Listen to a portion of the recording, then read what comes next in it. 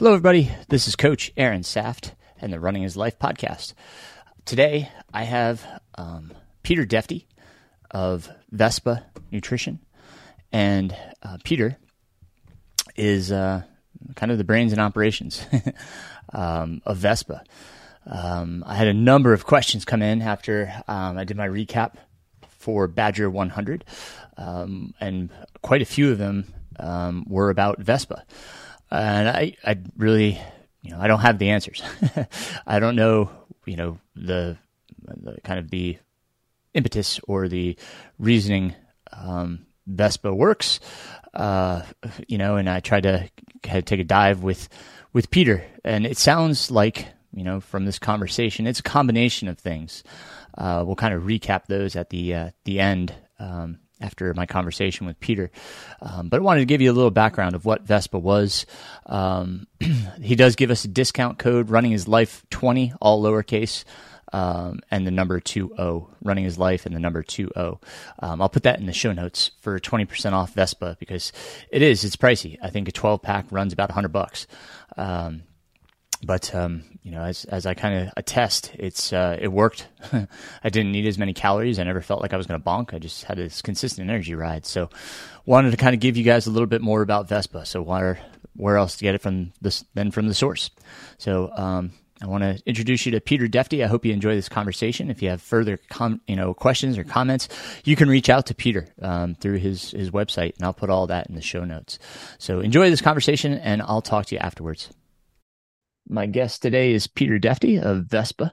And Peter, I want you to start with about you, just in general, not even about Vespa. Just tell us about Peter. You don't want to know about Peter.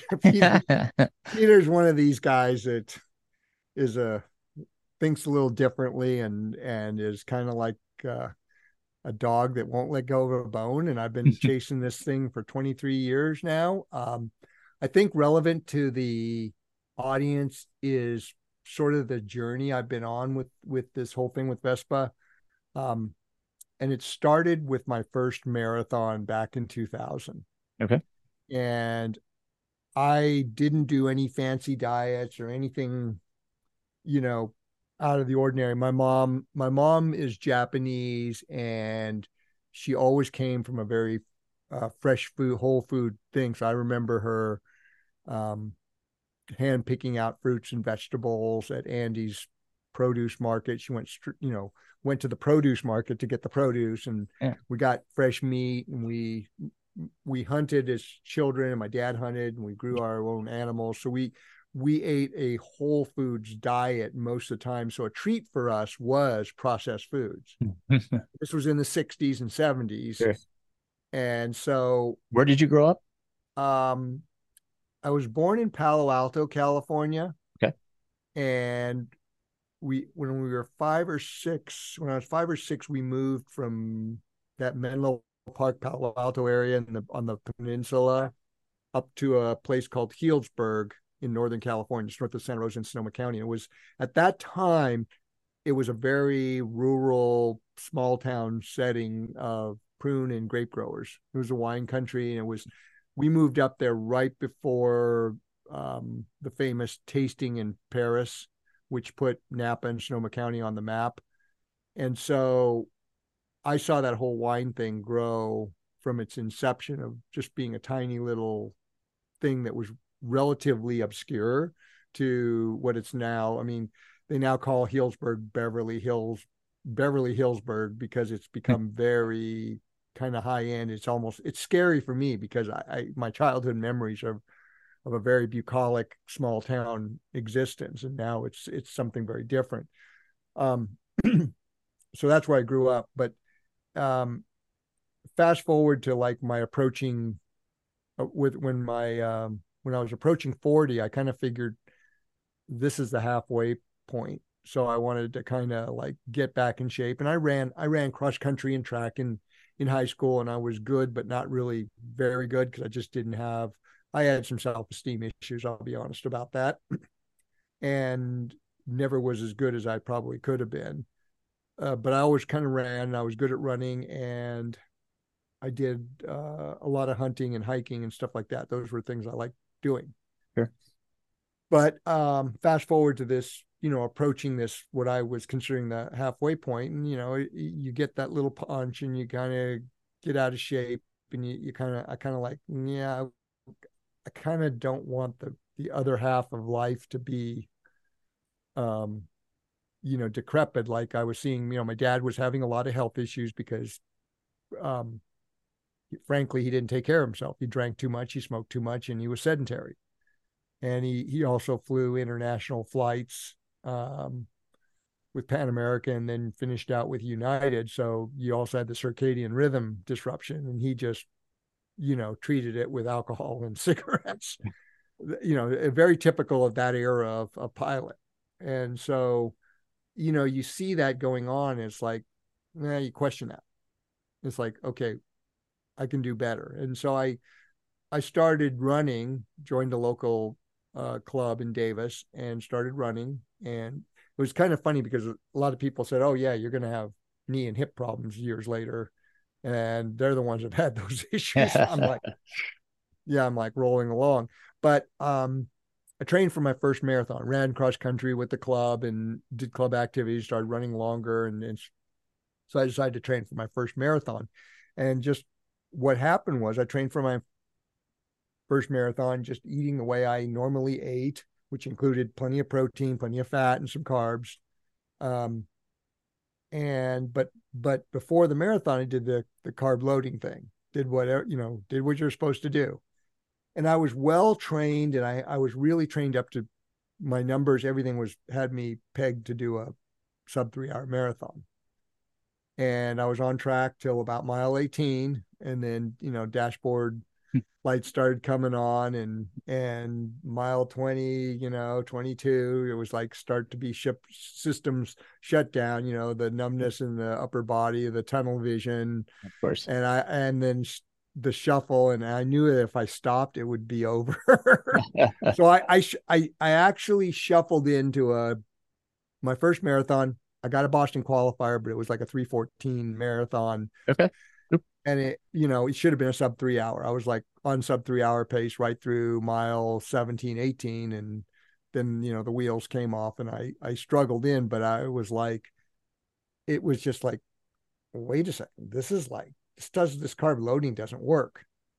So I started to just, because I have a biology degree from UC Davis and I'm kind of a curious person, I started to think about this from a biological standpoint and said, this doesn't make sense. This whole idea of that you have a limited amount of glycogen and that's all you're supposed to be using. And so I started doing more protein, more fat. I didn't eliminate the carbs per se, but I wasn't like just piling on naked carbs. Right. Right. Because of the hormonal shift.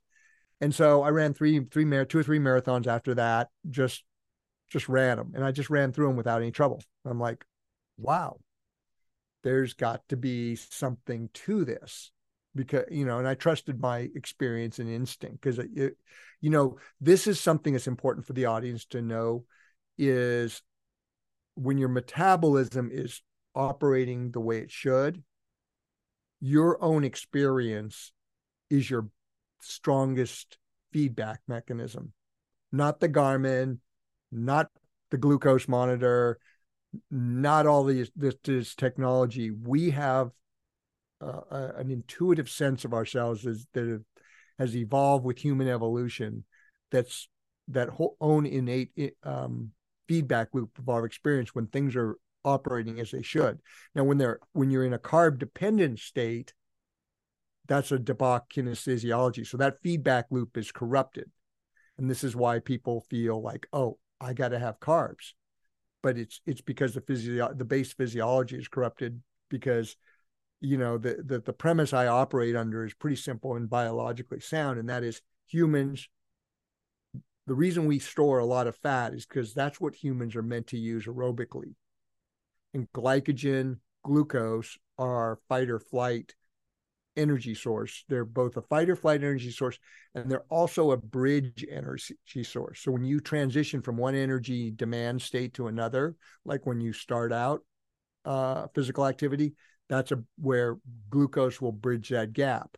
And then it's also for fight or flight when you're doing super high level work, or or going into those anaerobic pushes. That's when glucose matters. So we have robust stores of both. The problem is by piling more carbs on top of more carbs, of course, we need insulin. That's very well known, right? You need insulin to drive that glucose into your cells to convert to energy.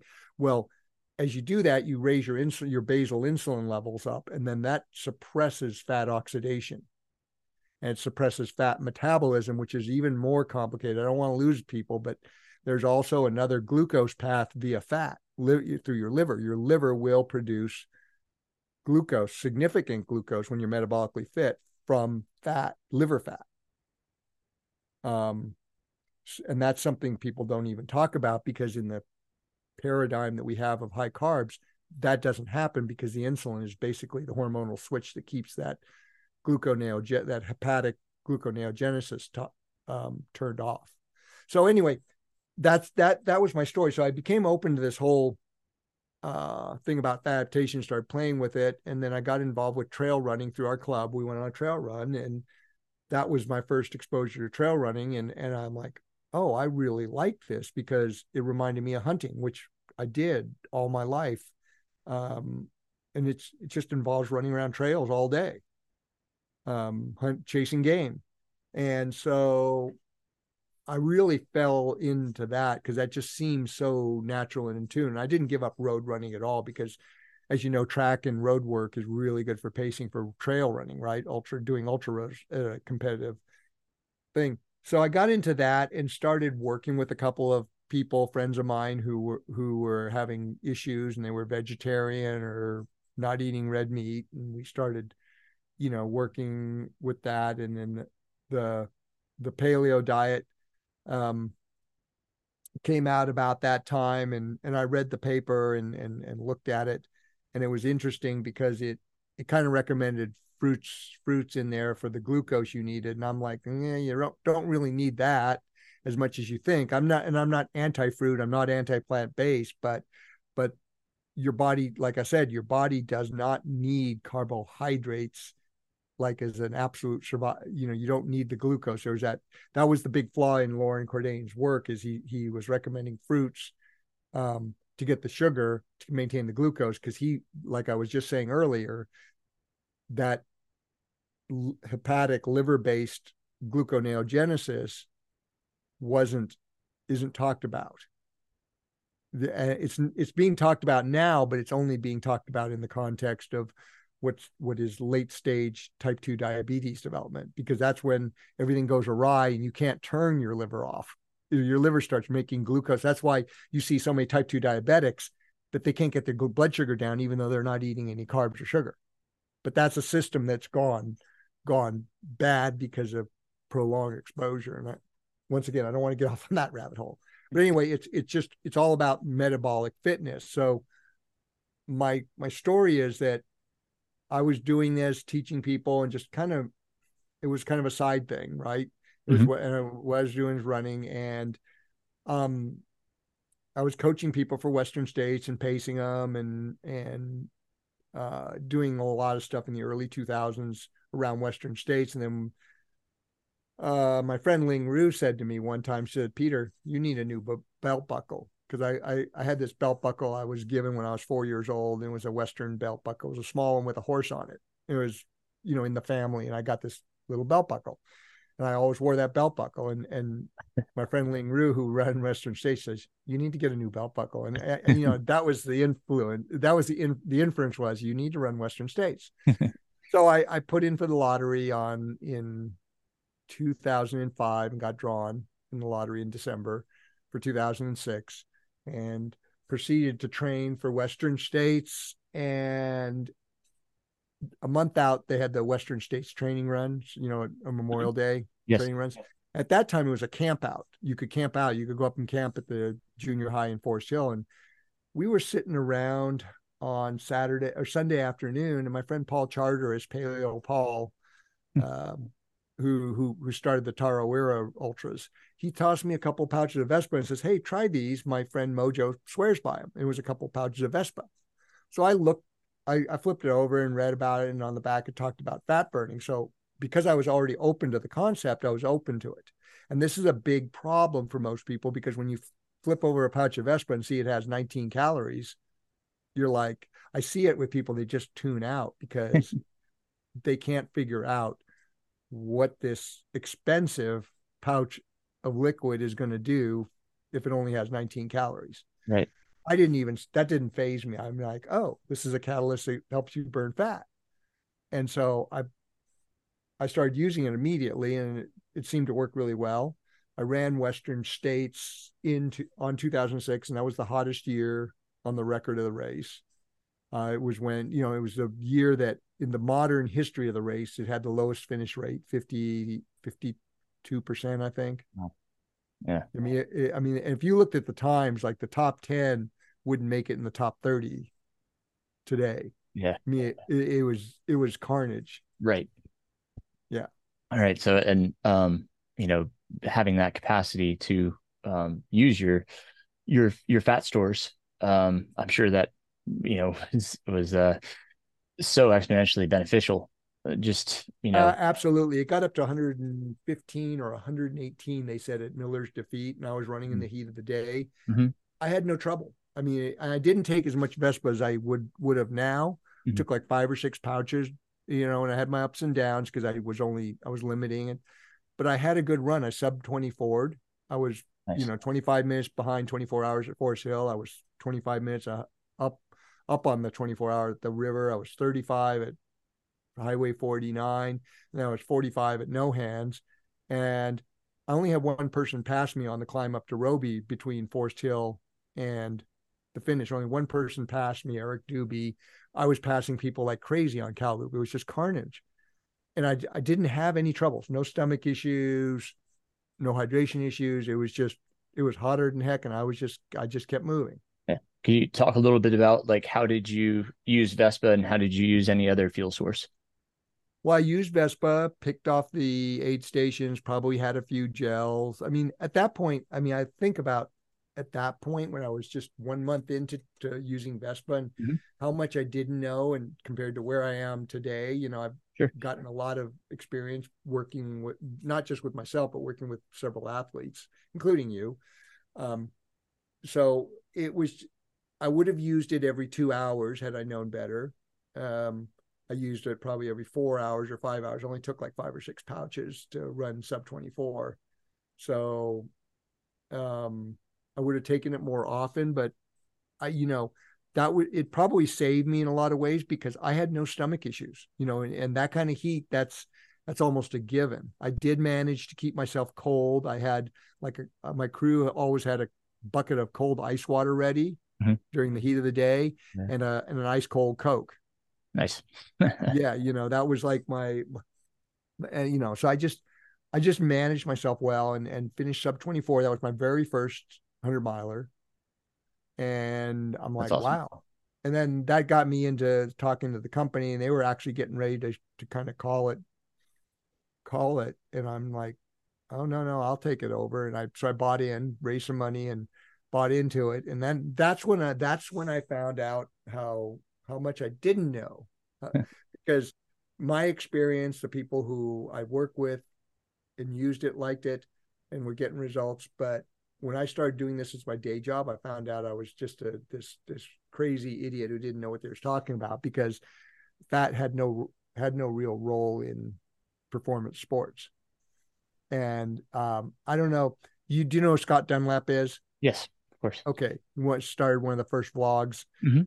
I remember he did an interview with me on his blog, and we talked about Vespa, and I was saying essentially the same stuff I say now, just not in as much detail.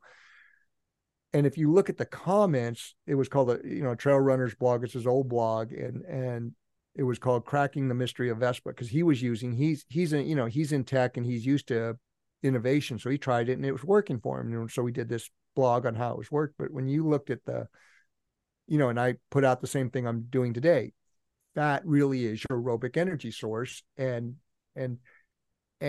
boy, when you look at the comments in that blog, we got ripped to shreds. Sure. Doesn't work. But I knew that something was working. And so the trajectory that brought me to you started with a guy named John Olson. And I don't know if you know who John Olson is. He's I know pretty the well. name. Yep. Okay, so John Paul said to me when I started this as a business in 2007, 2008, he said you need to help talk to John. He's a real talented runner, but he has GI issues. And so I started working with John, wonderful guy and super talented runner. Still is, even at his age.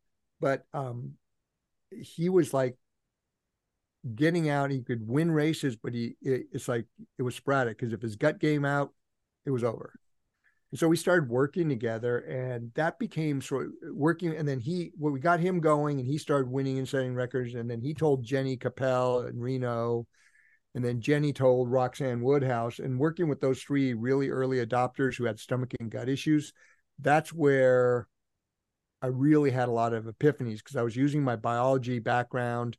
I was digging into the textbooks and looking at physiology, anatomy, and stuff. And I had some really big epiphany moments then, even though I was getting laughed at by people about the fact that, it's all about the carbs and what you're doing makes no sense.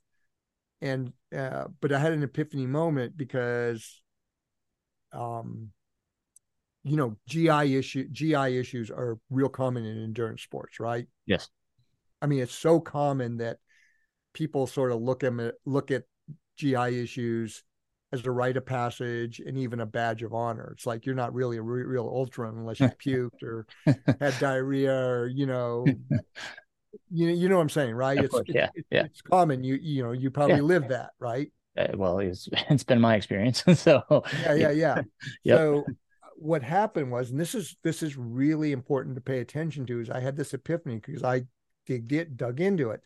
And it's like your GI tract is lined by what's called epithelial cells, villi.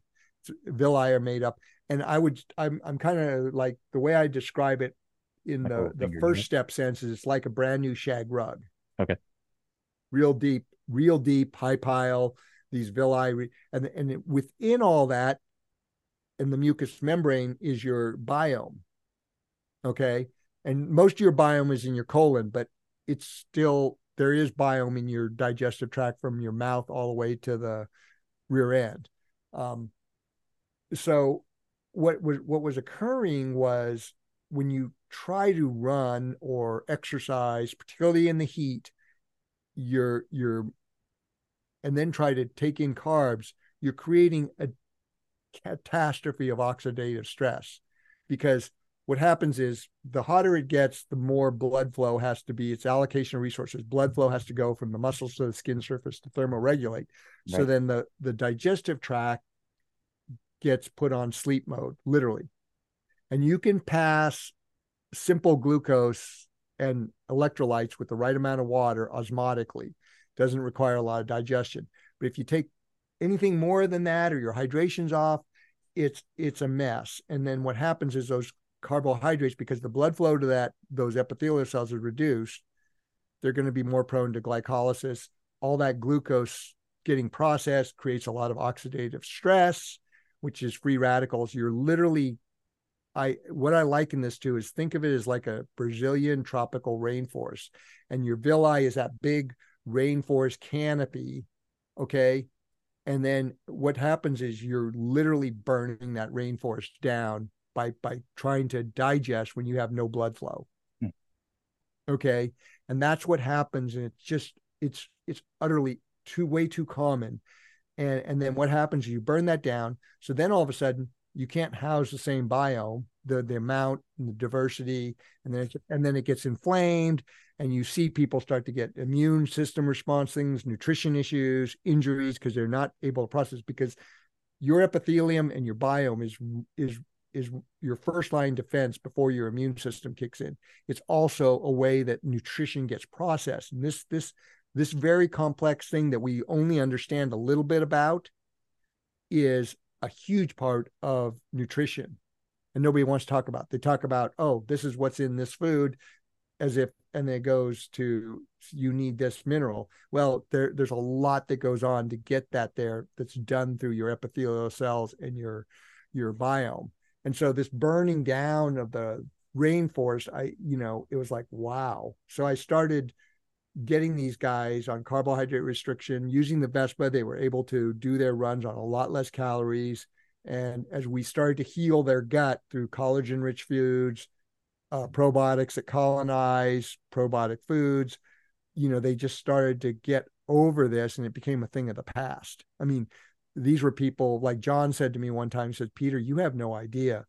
He says, I wasn't just worried. I was terrified because I knew my gut would go out in a race. I just didn't know when and if it was enough to, throw my race. And that's been sort of the history in endurance sports. And it's like I say, it's just common. It's so common. It's looked upon as normal. And I'm like, this is not normal. This is really not the way it's supposed to be. And if you're tapping into your fat stores as the majority fuel source, well, it's a completely different paradigm. Changes, because then you don't have to try to take in calories. You don't have to try to process them. It's like I say, do you want to try to do hard calisthenics when you sit down to have a meal? No. Same thing when you're exercising, your body's not wanting to digest when you're trying to exercise at a high level. And so it can take in, like I say, it can take in some simple sugars with the right osmolarity of electrolytes and water, but it doesn't need that much. And if you really get yourself in the right place, that little bit of sugar, I'm not against carbohydrates. We call them strategic carbs, so I'm not a keto guy. I get lumped into the keto camp all the time because people have no frame of reference for what we're doing. Because we're not eliminating carbs. We're actually using them strategically so they can be that icing on the cake that gives you that performance push to win. Because the reality of keto is it's got a lot of benefits compared to high carb, but you got a governor on. You're never going to get the performance. You can go all day, but you can't go all day very, very hard or fast. Right. And you really need to develop those fast pathways. And it's an enzyme called pyruvate dehydrogenase. And what happens is if you go too deep into keto, you downregulate that. And then even if you give yourself glucose, you can't use it. Right. And so that's the difference with using Vespa, is that we have both pathways open, but as you said, both. Well, and not only that, Vespa is really interesting because in the liver, depending on a bunch of factors, it will really help drive that hepatic gluconeogenesis I talked about, that whole other source of glucose within us that's not even talked about. Mm-hmm. Right. It'll drive that too. Yep. We've commonly have seen people do fasted workouts, and this was shown in the FASTER study, fasted workouts where they'll see their post-exercise blood sugar hit 150 and up to 200. No carbs taken in, but all of a sudden they're making their own glucose like crazy. Right. Because it's Yep. And that was shown in the FASTER study, which we can talk about. So I was doing this in 2010 or 12. I met Dr. Stephen Finney, who is a world renowned MD, PhD, and he researches low carb diets. And he was the first researcher who didn't dismiss what I was saying.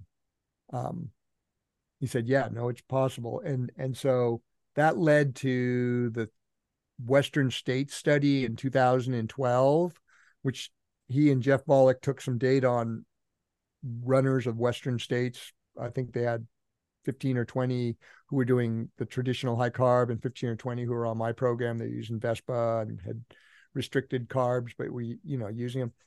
And that study never got published, but the data they got from that, especially on the recovery side of it, which we will talk about, was so compelling, it led to what's called the FASTER study.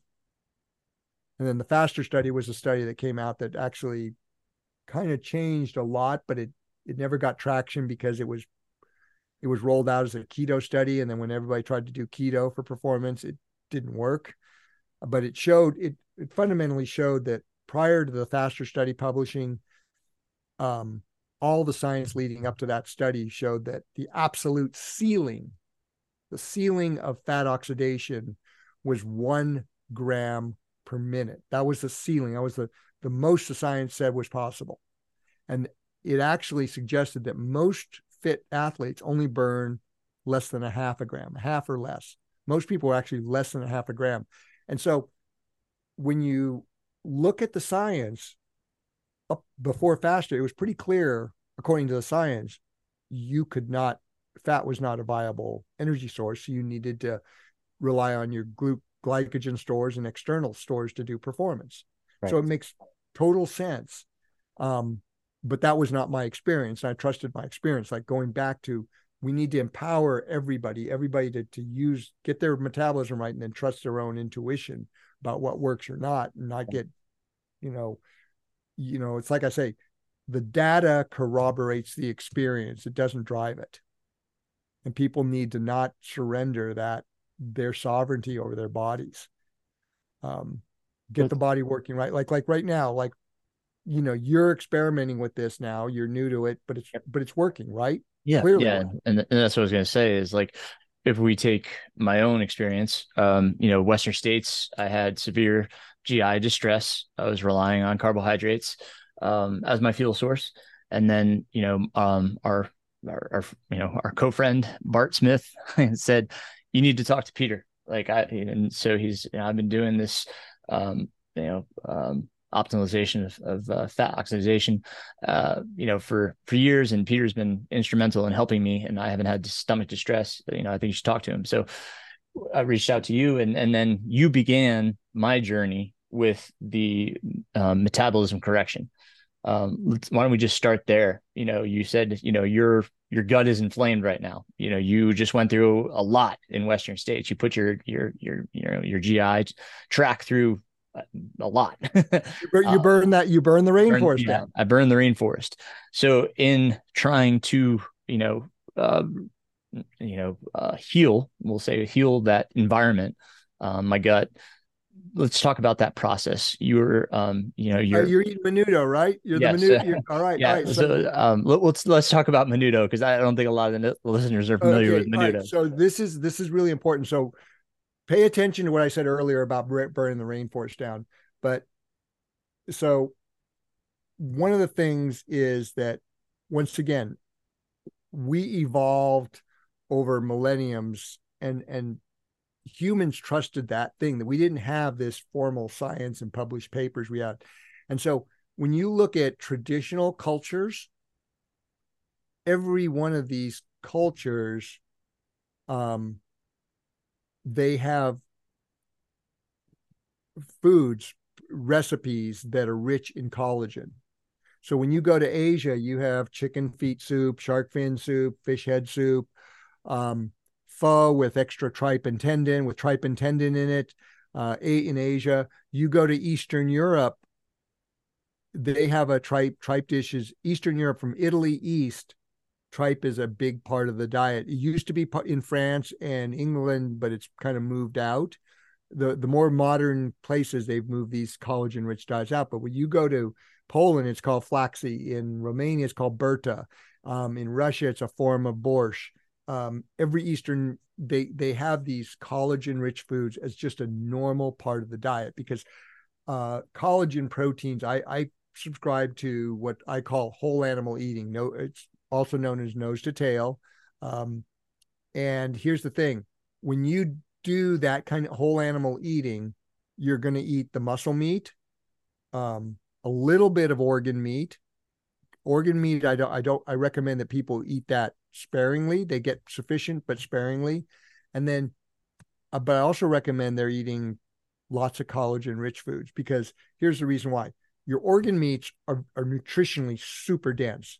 Like you can literally make yourself sick eating too much liver, or give yourself gout eating too much liver, because liver is so nutritionally dense. And in fact, I always tell people, eat down the food chain. So most of the liver or liver supplements we get come from ruminants or pigs, which is eating down the food chain.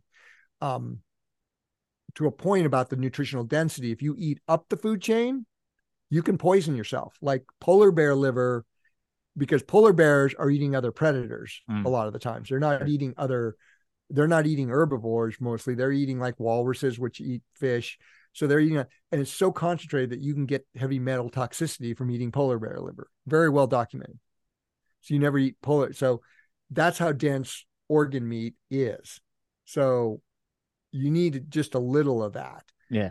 But Americans and a lot of the Western Europeans who do eat meat in their diet, they're eating way too much muscle meat. I'm a guy who has a bias. I love a nice steak, and I will chow down 20, 24 ounces of steak. And so I know I have a bias, and I'm willing to step back from that bias and say, no, you don't need this much.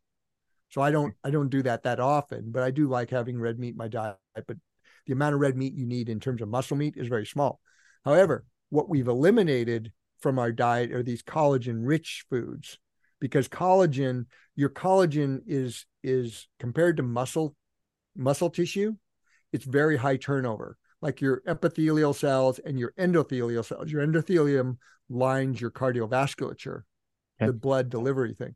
Yeah. So those cells, your endothelial and your epithelial, those are relatively high turnover. And it's also your skin, your eyes, your hair, your nails. These are all collagen rich tissues, but they turn over much faster. And yes, your body will recycle and all that, but you need to really be getting, because of our digestive tract is that of what I would compare is that of a omnivorous carnivore.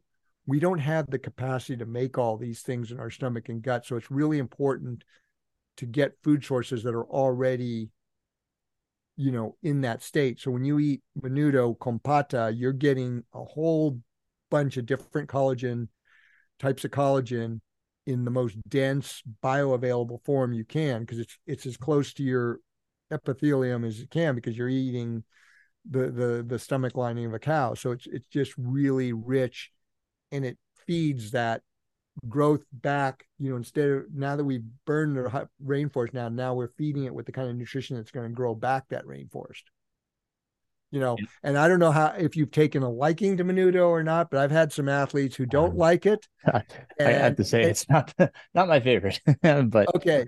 But like you, I've had several athletes who aren't really keen on it, but they say, wow, that makes my stomach and gut solid. yeah, you can notice the difference. There is quite a difference, after eating, especially the day after. Yeah. And it is menudo con pata, but then there was the scene. What are Sin we? grano, which is Sin without the grano. hominy, Okay. without the hominy. And so it's not only going to improve the health of your epithelium and your endothelium, but your tendons, your ligaments, your synovial fluid, and the myofascial sheath that encapsulates your muscles, right? That thin layer, that The really fascia crystally level, that's your myofascial. Those are all collagen rich tissues that need that nourishment. collagen, that nourishment. And it's just, collagen supplements are big right now. Most of the collagen supplements are based on skin collagen, which is fine. It's better than nothing, but I want to have that menudo compata gives you all those different collagens, and in a bioavailable way that you can't beat. If you can make bone broth, that's great. I'm not knocking it, but that's, it seems like everybody's like collagen peptide supplements and bone broth. But when you look at these traditional dishes that whether it's Asian, Eastern European, or Latin American, it's like all this, it pales in comparison to menudo compata. I mean, have you ever taken some home and put it in the fridge? Yeah, it gets It's like almost gelatinous. well, the stuff I get, it turns into a block of collagen, a Yeah, solid yeah. block. Right, that's what I mean. It's just like, almost like Jello. Yeah. It is Yeah, Jello. Yeah, and yeah. that's the thing. Jello is another source of collagen, but these traditional recipes that these traditional cultures passed on, they knew intuitively how to eat, Mhm. and they prize these foods. And so that's a huge component to getting your stomach and gut health. And then that's going to have a whole bunch of subtle downstream effects in terms of your overall health and performance, and also your glucose tolerance. You'll be able to tolerate carbs better by building up that GI tract. And that's why it occupies the third tier of the OFM pyramid, right? First, the base of the pyramid is that fat adapted state. The second is focusing on nutrition, not calories. And then the third is the stomach and gut health. it's that important in the whole overall scheme of things, but it's just, there's a whole lot of rabbit holes to go on. So yeah, but Yeah. your testimony to how it Yeah. works. And I noticed just with my own self, and you probably know so over time, my sensitivity to food, allergens, everything has gone way up. I tolerate stuff I used to not tolerate well. And you don't have to do it regularly. You were saying just like maybe, on the weekend, just having the menudo soup I'm talking about. Yeah, like I try to have menudo every week or two, depending on where I am and how I can get it, because Yeah. it's common.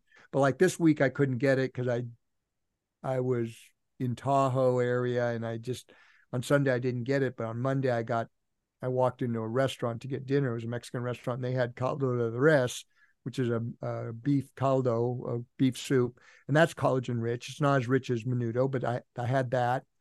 And then Tuesday for lunch, I met a friend, an ultra runner friend for lunch, and I had pho with tripe and tendon. So I got my collagen in. Yeah. Now, probably this weekend, I will have, menudo. Yeah. But Yeah. like I said, you know, Asian cultures have all kinds of collagen rich dishes. The Eastern Europeans, it's part of their culture still. Yeah. Right. So yeah, Yeah. So, yeah, and yeah, then, after we worked on the healing process, we got some supplements, that we added, to my daily regimen. yeah. Um, You want to talk about that? yeah, let's talk about the supplements. Yeah. Okay, so we'll talk about the Vespa last, but Sure. over the course of my supporting athletes and my health journey, I started to really think about and read from an evolutionary process, evolutionary biology, like what were the pressures that developed us to be the robust, successful species we are, and working with athletes. And so the first couple of things that I really came across that I saw as a problem were vitamin D and magnesium. Um, and so when you look at how we live today, we don't get where most people aren't metabolically as fit as they should be. So because vitamin D is a fat soluble vitamin, it works. It's taken up and utilized and harnessed in concert with everything else.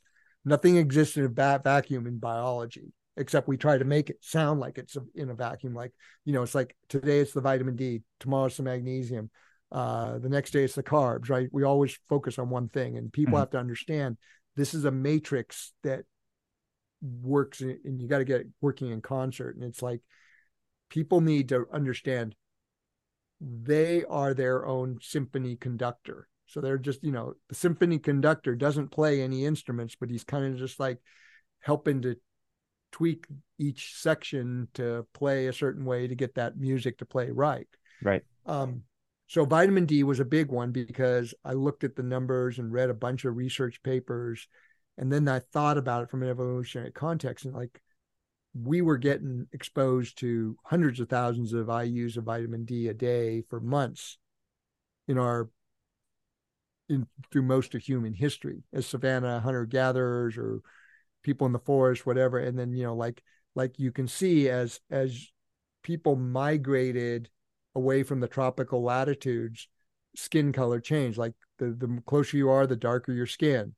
To, the more exposed, the darker your skin. As you move away towards the poles, people get lighter skin. And that's why, like, you, again, here in the modern Western cultures, everybody's scared of sun exposure, but you go to Eastern Europe, the Russians, the Eastern Europeans are all trying to get as much sun as they can right now. So during those summer months, which is a small window for them, that 2 or 3 months, they're all very light skinned. They're all trying to get as much sunlight as they can to store up their vitamin D, because and I'm big on that, because the research is suggesting that sun exposure to your skin with all the right metabolic processes, it's not just vitamin D that's being produced. There's all these other compounds that they just don't even know about yet. It's that miraculous.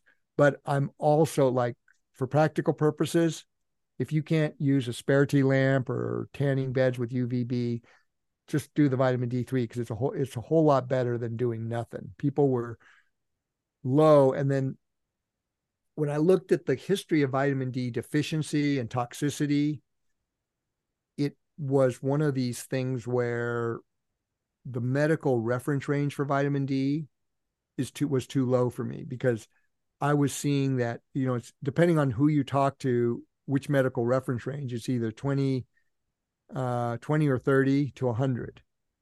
And I was finding that with athletes, to get the performance on fat, you had to be 50 or above. 58, 80 was a good number, good reference range. So 50 was my floor. 40 to 50 was suboptimal. Anything below 40 was deficient in my book. And because every time we got people's vitamin D up, or their performance went right through the roof. But vitamin D doesn't exist in a vacuum. Once again, you need to have the metabolism. You need fat soluble vitamin A. You need vitamin K2 or MK7, and you need magnesium. Those are the main cofactors that create good vitamin D uptake and metabolism to get all the benefits of that. That was one of the big things. And then, so that was one of the big things. And of course, whole animal eating, like with our supplements, most people don't do liver. They're not going to do heart. They're not going to do kidneys. So, and a lot of people aren't going to do menudo. So we get them on collagen, and we get them on liver capsules as a backup way. It's way better. It's like it gets you 60 to 80% there, but I really like to push people to have the food based. And as you've seen by your own experience, the food base is better. Yeah. It's just we've kind of gotten it out of our palates. We had a really interesting conversation on that yesterday. So I always try to get from food, and theoretically you can get everything you need out of food, but it's going to be a lot of work to do. Yeah, right. So a little bit of, for most modern people who won't eat certain foods, it's just easier to do the supplementation. Another one I see is zinc and copper. We do a little bit of supplementing to that, and that's to get optimal performance and stuff. Nice. Great. Yeah. So we talked about, getting the gut healthy, and then some supplements to kind of keep it healthy. And then we brought in Vespa. So talk about how Vespa came in. Okay. So let's give people a little bit of background so they can kind of wrap their heads around Vespa, because this is the hardest thing I've ever done, is try to offer a product that's just such a game changer. I mean, you have to agree, right? Yeah, totally. Yeah. I didn't need much else. It was crazy. It's funny because I sell Vespa as a tool. It's one thing. It's not the thing. I don't try to make it the thing, but it is as something you take. It's just, the more I expose to the experiences of athletes, the more it's like, wow, this is something pretty much a game changer. And it's a natural product. The FDA actually classifies it as a food-based beverage, not as a dietary supplement. Okay. Because all the ingredients are natural ingredients. You don't need a PhD in food science or organic chemistry to know what's in it. It's pretty straightforward. Yeah. Did you evolve the formula, or is this still I the didn't original? create the formula. I'm the guy that's kind of figured out how to really get it to work well consistently. Mm-hmm. And how the formula evolved was let me tell you that story. This is an accidental discovery of nature. And so back in the late 80s, early 90s, some Japanese entomologists were studying the Asian murder hornet. Okay. The one you hear in the news. Yes. And this is a large hornet. It's as big as your thumb. And they found it flew anywhere from 60 to 100 kilometers a day on average. Wow. Yeah. It was doing ultras every day. and it would go out hunting It's a predatory wasp. It's an apex predator, and it would go out and would kill something, or if it had found some carrion, it would take that. But normally it would kill things like praying mantises. European honeybees are its main food source. It's an introduced species, so there's an abundance of wasps now, um, and other insects, and even small animals like mice and stuff. It's it's pretty bad. And what it would do was it would masticate that whatever it killed into a food ball, and then it would fly 30% of its weight. So it would be at 130% of its weight. It would fly back to the colony. So half of that ultra was carrying 30% more Wow. weight than it actually weighed. Yeah. And it's like, when you look at some of the National Geographic footage of these wasps decimating a beehive, like 30 of these wasps will go in and just take out 30,000 bees. They just fly in and start ripping heads off. It's the most violent, one of the most violent things you'll ever see. And so it's like, what the heck allows it to do this? Sure. And so what happens is it's a process called trophaxis, which is very well documented in insects. And bees, ants, wasps, and termites use this process where it's a symbiotic relationship between two life cycles of the insect. So what happens is the adult feeds the larva this food ball it's brought back. In exchange, it gets this peptide that causes it to trigger it to access the fat in its thorax for high performance fuel. Wow. Right? Because it's flying, it's killing stuff. Sure. It's high level performance here, and endurance. Yep. And so it's that's why bees, ants, wasps, and termites have these big thoraxes, which is the back part of the insect, it's basically a big clump of fatty acids. So it's fat. Yep. Okay. So they're like, wow. And this is the largest of those insects that use this process. Right. So they got this peptide, hydrolyzed it, got the amino acid breakdown, and then they hypothesized that because animal cells, not just human cells, but animal cells on a cellular level, animal cells are remarkably similar across species, that this peptide would exert the same sort of influence to upregulate high-level fat metabolism, not fat burn only, but fat metabolism in rat and mice cells, and eventually to human cells. So they tested on rats and mice using swimming to exhaustion tests, and then they used on humans. And in every case, the natural peptide exerted the most influence on lengthening that time to exhaustion in the mice, and then metrics with humans, they just could burn. They just were able to metabolize fat at a much higher rate. Interesting. And so so it's an accidental study of accidental discovery of natural products. You look at so many natural products out there, and they're just sort of like accidental, like the whole thing with penicillin. Yeah. It was an accidental discovery of nature. So that's how it was discovered. But the problem is it all coincided. We introduced the product in 1999. I was not part of the company then, but in 2000 it was brought into the States.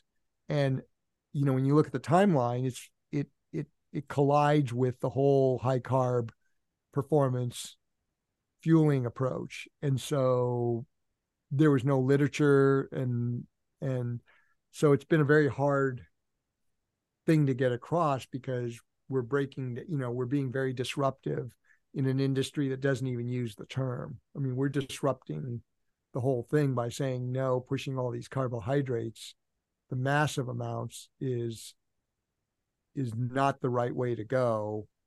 We're also not doing the full 180-degree keto thing where we're saying, anything that has sugar in it's bad, evil, Right. It's like we try, I'm looking at carbohydrates as a great tool for not just performance, but actually adaptation to get better at fat burning. Yep. And like you said, use strategically. Yeah, yeah. And so, it's not like you said, we had the conversation that, do I have to go, towards the ketogenic way? And you said, no, not at all. Like use carbs strategically. So, if I'm going to be doing a big effort, there probably should be some carbohydrates on board that, I have. It Should be doesn't some necessarily mean, carbohydrates before in your meals, and there should yeah, be some carbohydrates during, and there should be a little bit of carbs in that first post post run meal. right, right. So yeah, so you have those on board. And, so in using Vespa, from when you first experienced it in Western states, to now, how has that plan evolved? Talk about how we formulated a plan to use and was going to be at Vermont, but then became the Badger 100. So how do you Which was more difficult, right? um uh in some regards, actually, Vermont had more climb, but Badger was definitely hotter. But so they had trade-offs. Right, right, right. But Yeah. also there was the stress, the fact that you're chasing a grand slam this year, and you Yeah. had to pick Yep. up 100 Yes. right Totally. away. Yep. Yeah. So, but yeah, so we initially had talked about doing it at Vermont, but then we transitioned to Badger. But let's kind of talk about the plan and how we instituted, or how we implemented using Vespa. The we were going to we set that like an interval, right? We said we're going to do this interval. But you said also don't forget that you have to have these strategic carbs. So why don't you go ahead and kind of talk about the plan? Yeah, well, knowing you're a fairly competitive elite level runner, when things are going right, right before Right, right, right right, right. before things Yeah, come crashing down like yeah, at yeah. Western States, Right. um, you know, the carbs are necessary. I mean, it's just you need that push, and particularly in the second half, like when you get past 100K, like a guy like you. How old are you, Aaron? 45 right now. 45. Okay, so it's, somebody at your age, it's like I say, you think about your level of athleticism and fitness and all that, your physiology is really in a place where this is nothing. Running the first 100K is nothing more than what you evolved to do, right? Yeah, That's right. being on your feet all day. Yep. So we were chasing game all day, and we feasted and fasted is what I say. We didn't feast and famine. Most humans feasted and fasted.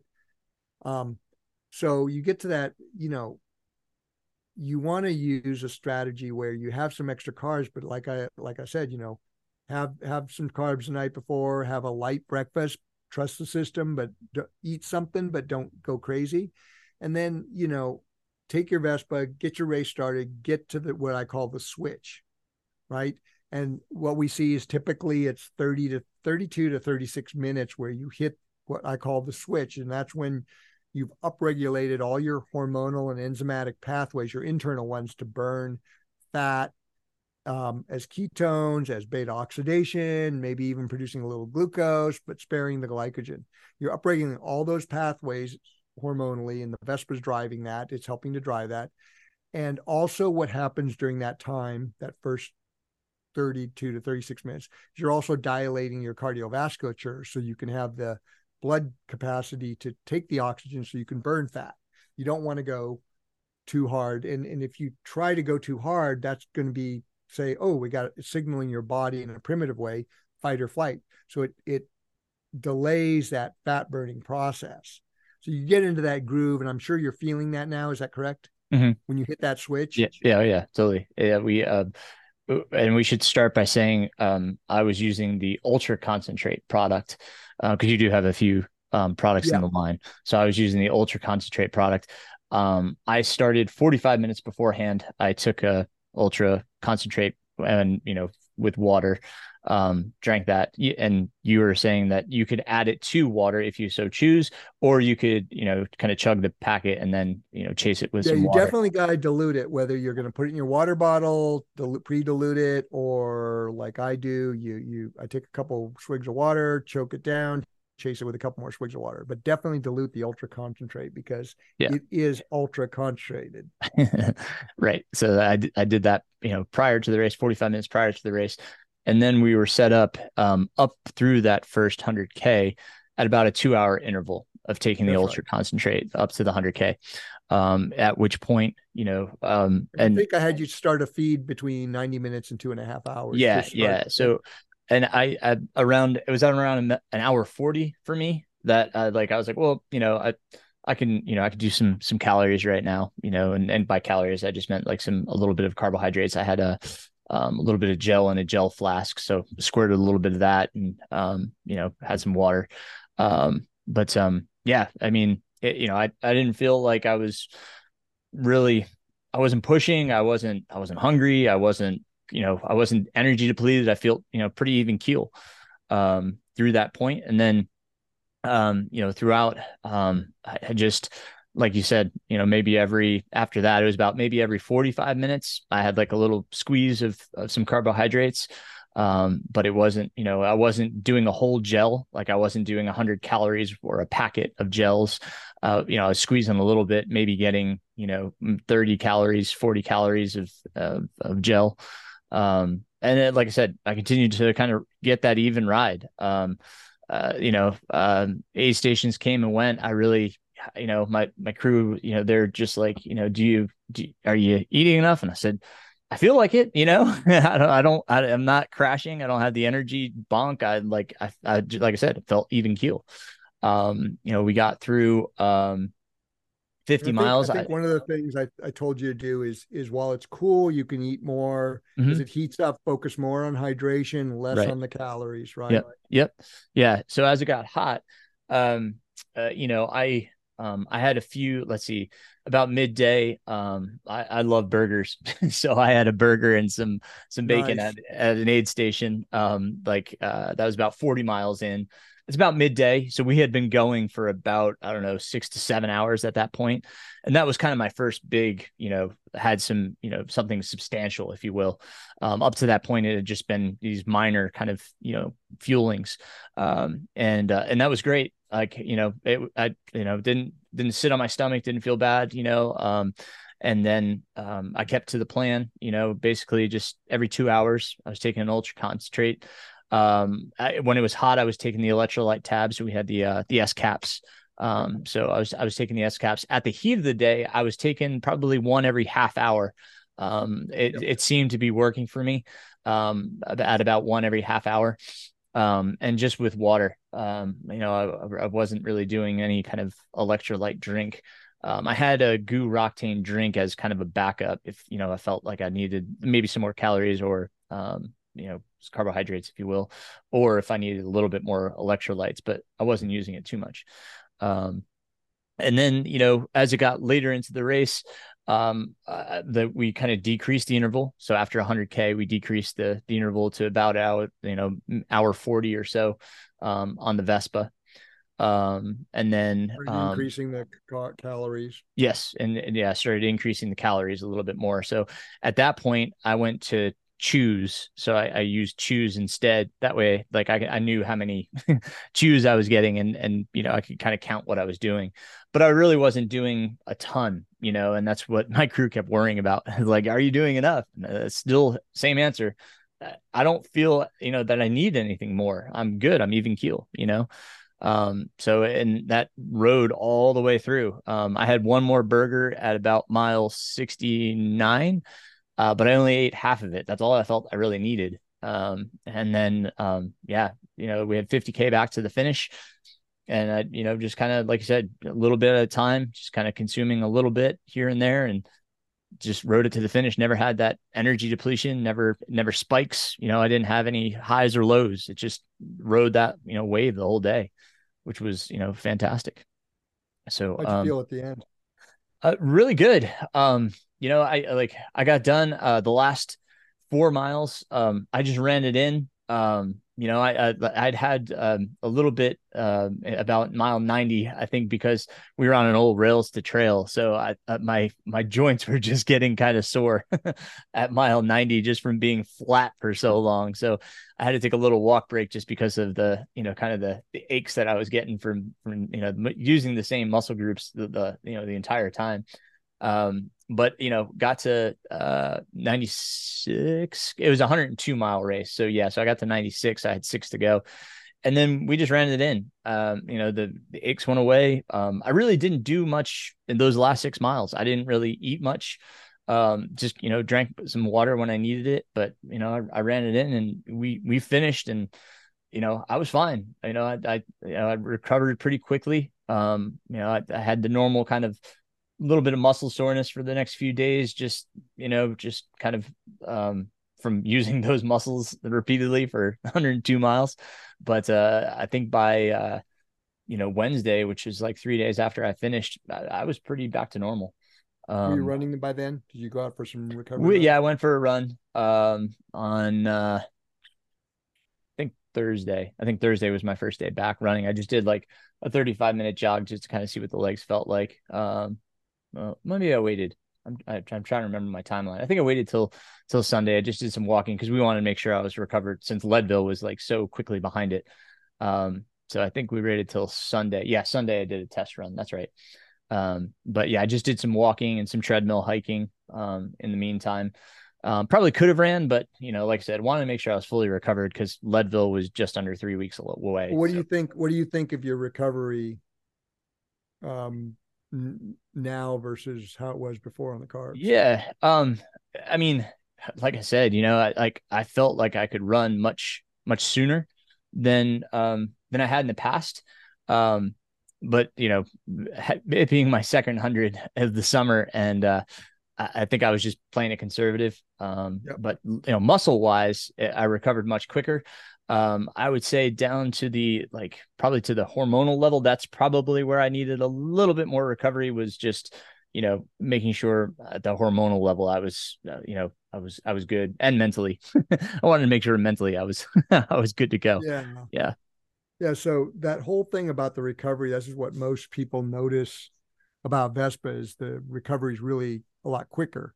And this is a real big paradigm shift for the audience to understand. And like, the more you're burning fat or metabolizing fat for your primary energy source, the less oxidative stress and lactate load you have. So what happens is, it's not so much that you recover faster, it's that you've prevented the damage that you have to recover from.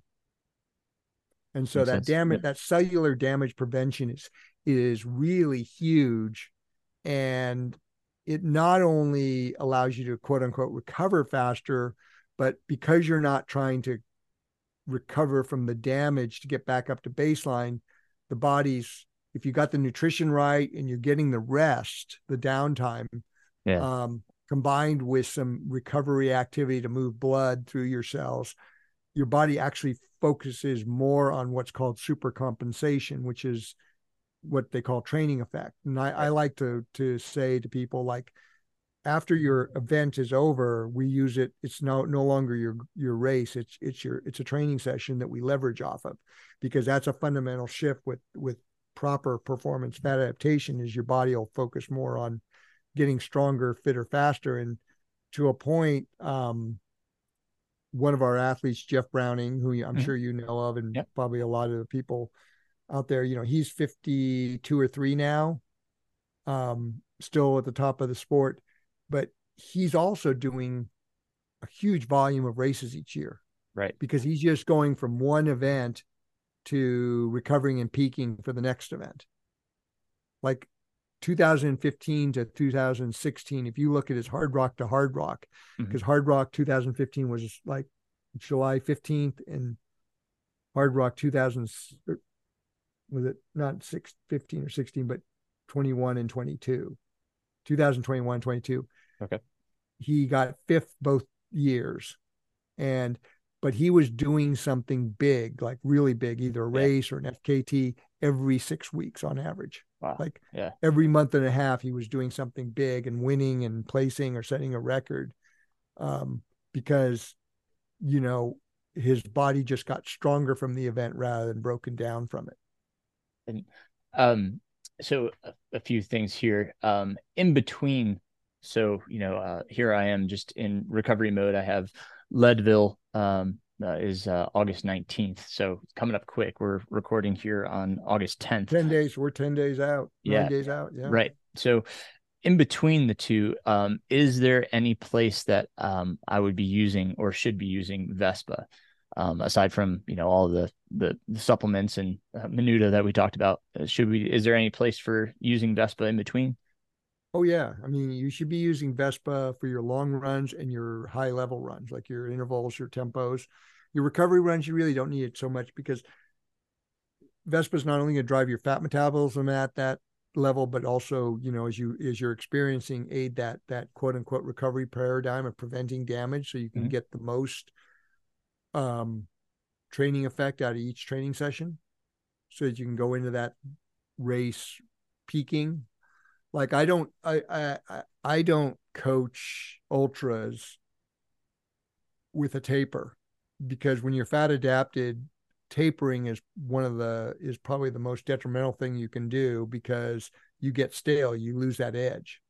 So what we do is we do a modified peak to build, or modified build to peak, so that they go we periodize the training very similar to Arthur Lydiard, but then you go through this big training block, and then you go into about 5 or 6 weeks out, you go into a big recovery block, like 10 to 14 days of really keeping the intensity down. You can go as long as you want, but you want to keep, not push yourself after that big block. That big block would be almost equivalent to whatever your goal race is. Okay.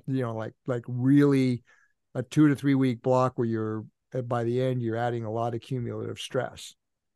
And in recovering from that you go do a full stop recovery, and then the modified build to peak is, we maintain the endurance you've gained from all that, but then we start sharpening the spear by bringing in higher intensity, depending on the race, whether it's a marathon or half marathon, all the way up to your 100 miler or more ultras. You're going to do workouts that are going to be higher level to bring back that speed, snap, leg turnover that you need to perform well. Because training for ultra endurance, whether it's ultras, marathons, or triathlons, Ironman triathlons, the training itself will slow your race pace down if you're not careful, right? Right. Because it's just a lot of volume of training. Yeah, sure. So the focus is on doing that, and so you focus on training where you get we lower volume by about anywhere from 20 to 40%. But we really bring up the intensity, so you can fully recover from that high intensity. And then there's a few big runs in there to maintain that endurance base you built. And then even on the week of the race, we do a pre-race ladder, some pre-race 2060s, depending on how well you recover, 3 to 5 days out, just to give your body that adaptive stressor. That's where you build the peak. Is like, say 3 or 4 days out, you do a ladder workout or some 2060s to just induce that adaptive stress to your body, so it says, oh, I got to get stronger, fitter, faster, so that you're peaking on race day. I know. And then you use Vespa for all those higher level runs and long runs. Okay. And a race like Leadville, is there anything different that I should be doing for something like Leadville with taking into account? Okay, so Leadville is one of those races where you really got to look at the weather 2 or 3 days out. Sure. When they got a pretty good read on the weather. I ran it in 2009. Got a sub 25, so I got that nice big buckle. I could have run sub 24. I got to May Queen with plenty of time, but since we knew that for Leadville to get the big buckle, you had to do under 25. We basically Right. kind of walked it in, and because I caught my friend Bruce, who I was chasing all day. I caught him at May Queen sitting in a chair. So we just walked it in together. And that was a year it got really hot and Mm, stayed dry. Um, but gotcha. Leadville, you know, you're going from low altitude to high altitude. That's going to be a factor. Hmm. Um, but it, I would say you'd follow the same strategy you did at Badger. Okay. The only difference would be it can get cold or wet depending on what the weather's going to do. And that Right. there you have to prepare on a number of levels, clothing, getting into dry clothing at the night, Yeah. layering up, getting extra calories. People don't realize this, but as you fatigue or as it gets colder and wet, you need extra calories Right. to maintain core body temperature. So and that's a big mistake a lot of fat adapted athletes get is they because they're so used to getting by on less calories. When the environmental conditions change, they don't change with them. You scale back your hydration, you focus on calories. If it gets cold and wet, you need if you can get like broth or ramen or hot food, Yep. you get that. You start to eat a little bit of that as you Sure. can. Yep. We just have to look at what the weather's going to be Yeah. doing at Yeah. Leadville. And, Uh, yeah. Right now, it looks like the lows at night are kind of in the 40s, which, when we get towards the nighttime, should be back over Hope Pass, the high point. So, hopefully, you should be back on the Colorado Trail or the road between there and Fish Hatchery yeah. or even Pipeline. Right. And there is where, yeah, you 40s, depending on whether you had a thunderstorm and got wet or how sweaty you are, getting into some dry clothing, Yeah. Cool. because it'll be 40s there. But I remember really clearly running at night there, like between Crescent Moon and Fish Hatchery. I It was a beautiful night, but it was windy, so that wind will add a little chill factor to it. Yeah. I was able to once I came down the dirt road, it was at a slight gradient, so I was able to run down that. But as soon as I hit the pavement and I was Yeah. slightly uphill to Fish Hatchery, all I could manage was a power walk. I was just Yeah. tired, Yeah. the altitude. Right. It was really weird, and then once but I just kept rolling along, and then power walked up power line, right? And as soon as I got to the top power line, as soon as it started going down, I started rolling, and I got into a good.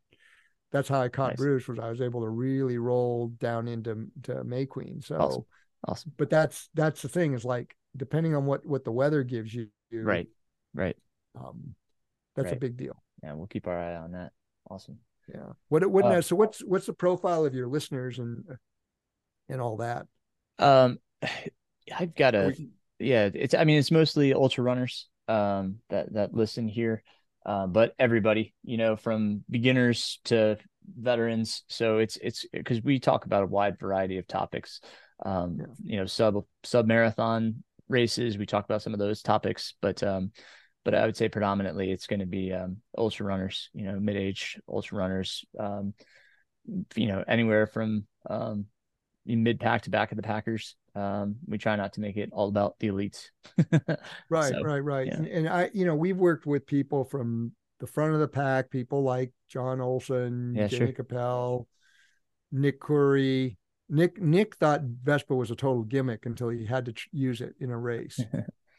And Right he on. had to use it because he'd run out of options. And that's what happened. Like John, Jenny, they'd run out of options in the high carb thing. And so I think what I want to leave the audience with is think about step back from what the messaging is about the high carbs. And I'm not saying you don't use carbs, but Right. this whole messaging of, oh, you only have so much glycogen, which should be your fight or flight fuel and should be robust if you use it as fight or flight. And when we're using the wrong fuel for the wrong purpose. And so,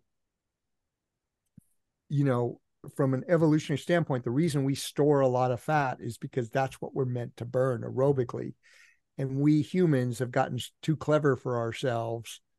And by, pushing the carbs, which will give us that performance boost, it's like the typical American way, right? If a Right. little's good, a whole lot is better. Well, guess what? It's, we've supersized ourselves with carbohydrates to where we don't burn fat.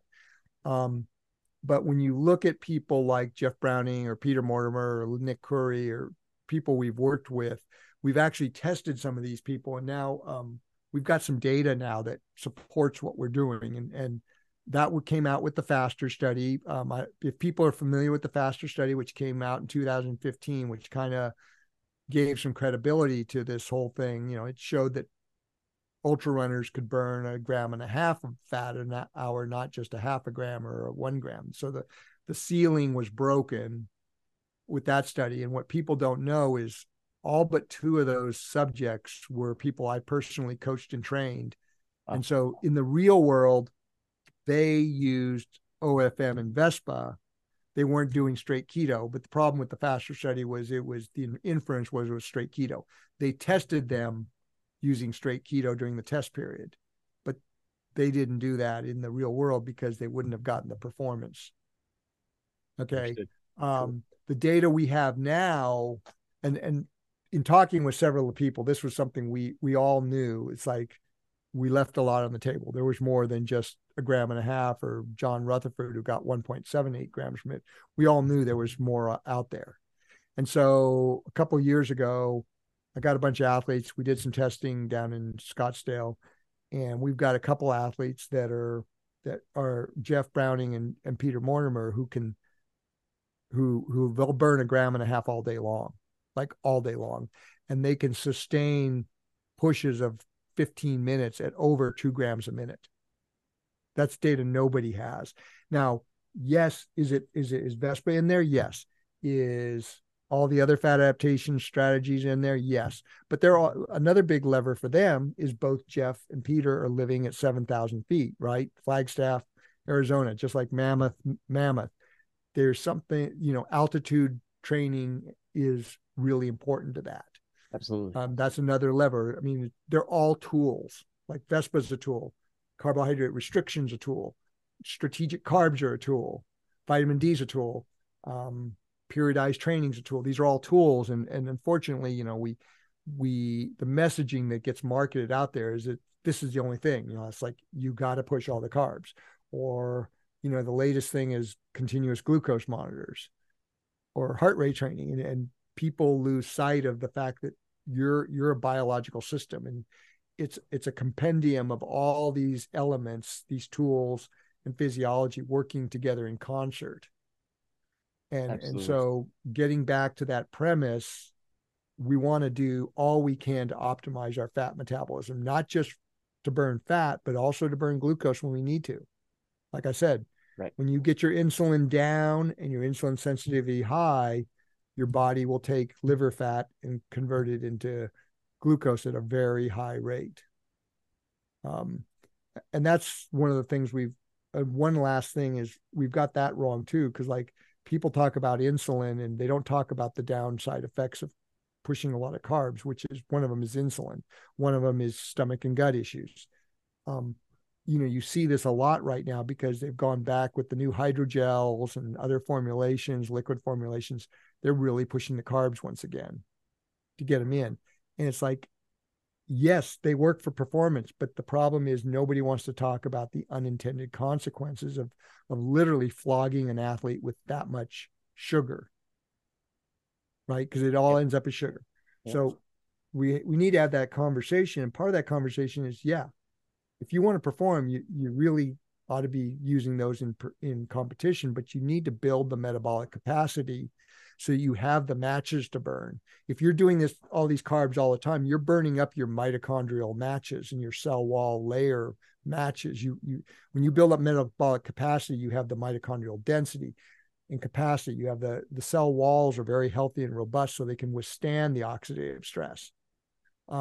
You want to build that up, and that's what OFM does. That's what Vespa allows you to do by not having all that oxidative stress, because that's an unintended consequence of burning a lot of carbs is the oxidative stress and lactate load that impacts you. And we also want to thank you. If you minimize that damage, you maximize. You prevent the damage, and then your body focuses on using that adaptive stress that you're giving it to get stronger, fitter, faster. Awesome. Peter, I really appreciate your time and what you're putting into the sport and for giving back to me. I really do appreciate it. You and you Yeah. were generous enough to create a coupon code for everybody. Yeah. We built like for you. It's like I've had to build this company because it goes against that whole narrative of carbs. I've had Yeah, to literally build this company one athlete at a time. And it's right. now the word's starting to spread because people like you are having success and you have credibility with people to, drink that heretical Kool-Aid that we're saying. But it's like I say, step back. And if you think about it, it's like it makes perfect sense. It just is so against the narrative. And people have to understand too, when you're doing a lot of carbs, you literally have a physiological addiction to them. So I understand, I get where they're coming from. It seems very difficult to wean yourself of carbs. Yeah, it's a process. It is a It's a process. process, and the Vespa will help jumpstart that process, because if you don't use Vespa, the chances of bonking are a lot higher, Yep. right? Yeah. And Yep. you've seen that in your own Yep. Yeah, totally. Yeah, it is. And thank you for generating the code for everybody. I'm going to put the code in the show notes. Peter is offering the listeners and everybody 20% off. Yep, Yep. 20% coupon code. Vespa's expensive, and so we try to give people breaks wherever we can. And if you become a regular user, there's ways to get discounts. But one of the things is, okay, it's a natural product with natural ingredients. That's what makes it very expensive. But when you compare, if you're comparing it on a price per pouch, it just doesn't make sense. It's really expensive. So I get why people turn away, and especially when they see it only has 19 calories. It's like 19 calories. How does this work? And it costs $7. It's like, this is crazy, right? Right. But when you take into account that you're going to replace multiple gels or nutrition, you're going to recover faster without doing cellular damage, then and then you don't need these recovery products. The price actually becomes a wash. And I have several people, and I think Bart's one of them, that, once you get the whole OFM thing and you're eating whole foods, and you're not eating a lot of crap, you're not hangry, the cost actually becomes a wash or even less. Yeah. So folks, you can use the coupon Running is Life, all lowercase letters. I'm going to put the website, Vespa's website, in the show notes. I'll put the coupon code in the show notes, along with a myriad of other things that Peter went over here. I took a bunch of notes. So check out the show notes for a lot of these links that Peter referred to. Peter, thank you so much for sharing You're your welcome. If you expertise. want to do another one, I know I talk too much, but that's kind of like, Hey, it makes this is my what I job easy. do. As it makes my job easy. Yeah, I well, appreciate that. hopefully a lot of your listeners are going out for long runs or bike rides, and Yes, that's where they can kind of take in all this exactly. stuff. Yes, yeah. So thank you again, sir. You're welcome. Thank you again, Peter. What a great conversation. You really gave us so much. There is a lot in that conversation, more than just Vespa. Just some really good words of wisdom, things that you can try if you're having stomach distress, especially. It's not for everybody, so I mean, maybe it is. You have to try. I can say that after Western States and the stomach distress that I faced there in, one of the cooler years at Western States, I definitely needed to do something different. And it worked out quite well at Badger. Still some things I learned from Badger, things that I will apply going forward into Leadville. So this podcast is going to release just before the running of Leadville. So, I'll still be using Vespa, but, I need some different types of carbohydrates to kind of trickle in and be a little bit more purposeful, be a little bit more strategic, as Peter said. So, that's still a work in progress, but I'll recap obviously after Leadville, talk about what I did, how things went, and very excited. I'm so excited for Leadville. So can't wait for that. I'm recording this on Friday, August 10th, August 11th. And I had a great run today. Legs are really coming around. I was kind of, getting under 7-minute pace. Just, kind of moving nicely. I didn't feel like I was forcing it. maybe pushing a little bit. I'm not going to lie. I may have been pushing it a little bit. But, just kind of seeing a 6:54 mile on my watch. It's been a long time since I've really done that or felt like I could do that. As I was getting towards Western States, I realized kind of how exhausted I was. But now I'm feeling fresh, feeling rejuvenated. So I won't be doing that again until Leadville, and probably not at all during Leadville. But it's great to see my legs coming back and rebounding and body feeling good again. I'm excited about that. So. There's a lot of X factors at Leadville, altitude being one. So, this one, it's, same strategy though, slow and steady, just, grind through it. Hopefully not grind. I don't want to grind. I didn't really grind during Badger. So I hope I don't have to grind during Leadville, but if I do, such is life. We just keep moving forward. But yeah, it's awesome. So after Leadville, it's going to be an intense few weeks of recovery because I head to Italy for my brother's wedding. So I will take a pause on taking on new clients for a bit. If you're looking for coaching, it's going to have to wait until after Wasatch. I really need just some time to focus on, everything that's going on. My kids are starting school, cross country starting. I've got these 2 trips, Italy and then Utah. So I really, it's just hard to get people on board and get them going in this time. So if you're looking for somebody and that timeline fits for you, again, after Wasatch, so that would probably be after September 9th or 10th.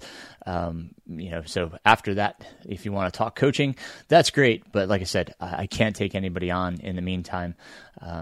Just my bandwidth's a little bit shorter right now with everything going on. So, stay tuned. Podcasts will keep coming, of course. The next podcast will be my recap of Leadville. And then, we'll probably have another podcast with Thomas and I looking ahead to Wasatch, kind of going through a course preview, talking about, strategies, all that good stuff, because that will be the final race of the Grand Slam. So fingers crossed, everything goes great at Leadville. I really appreciate all of your support. I get to meet everybody that raised funds and some of the athletes from the Challenged Athlete Foundation, which I raised funds for Leadville.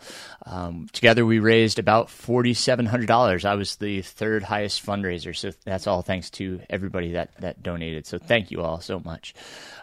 Really do appreciate you guys. And as always, thank you to my Patreon supporters. We keep this going. I thank you if you can support on Patreon. Links in the show notes on my website, runningslife.run. So I really do appreciate all the support you guys provide. You guys are wonderful. And again, if you have questions for Peter, the contacts are going to be in the show notes. Just something to add to your repertoire. It's a nutritional item, so pretty cool. Thank you, Peter, for the discount code Running is Life 20, all lowercase Running is Life, and then the numbers 20. That will be in the show notes as well. So until next time, keep running and keep moving forward, my friends.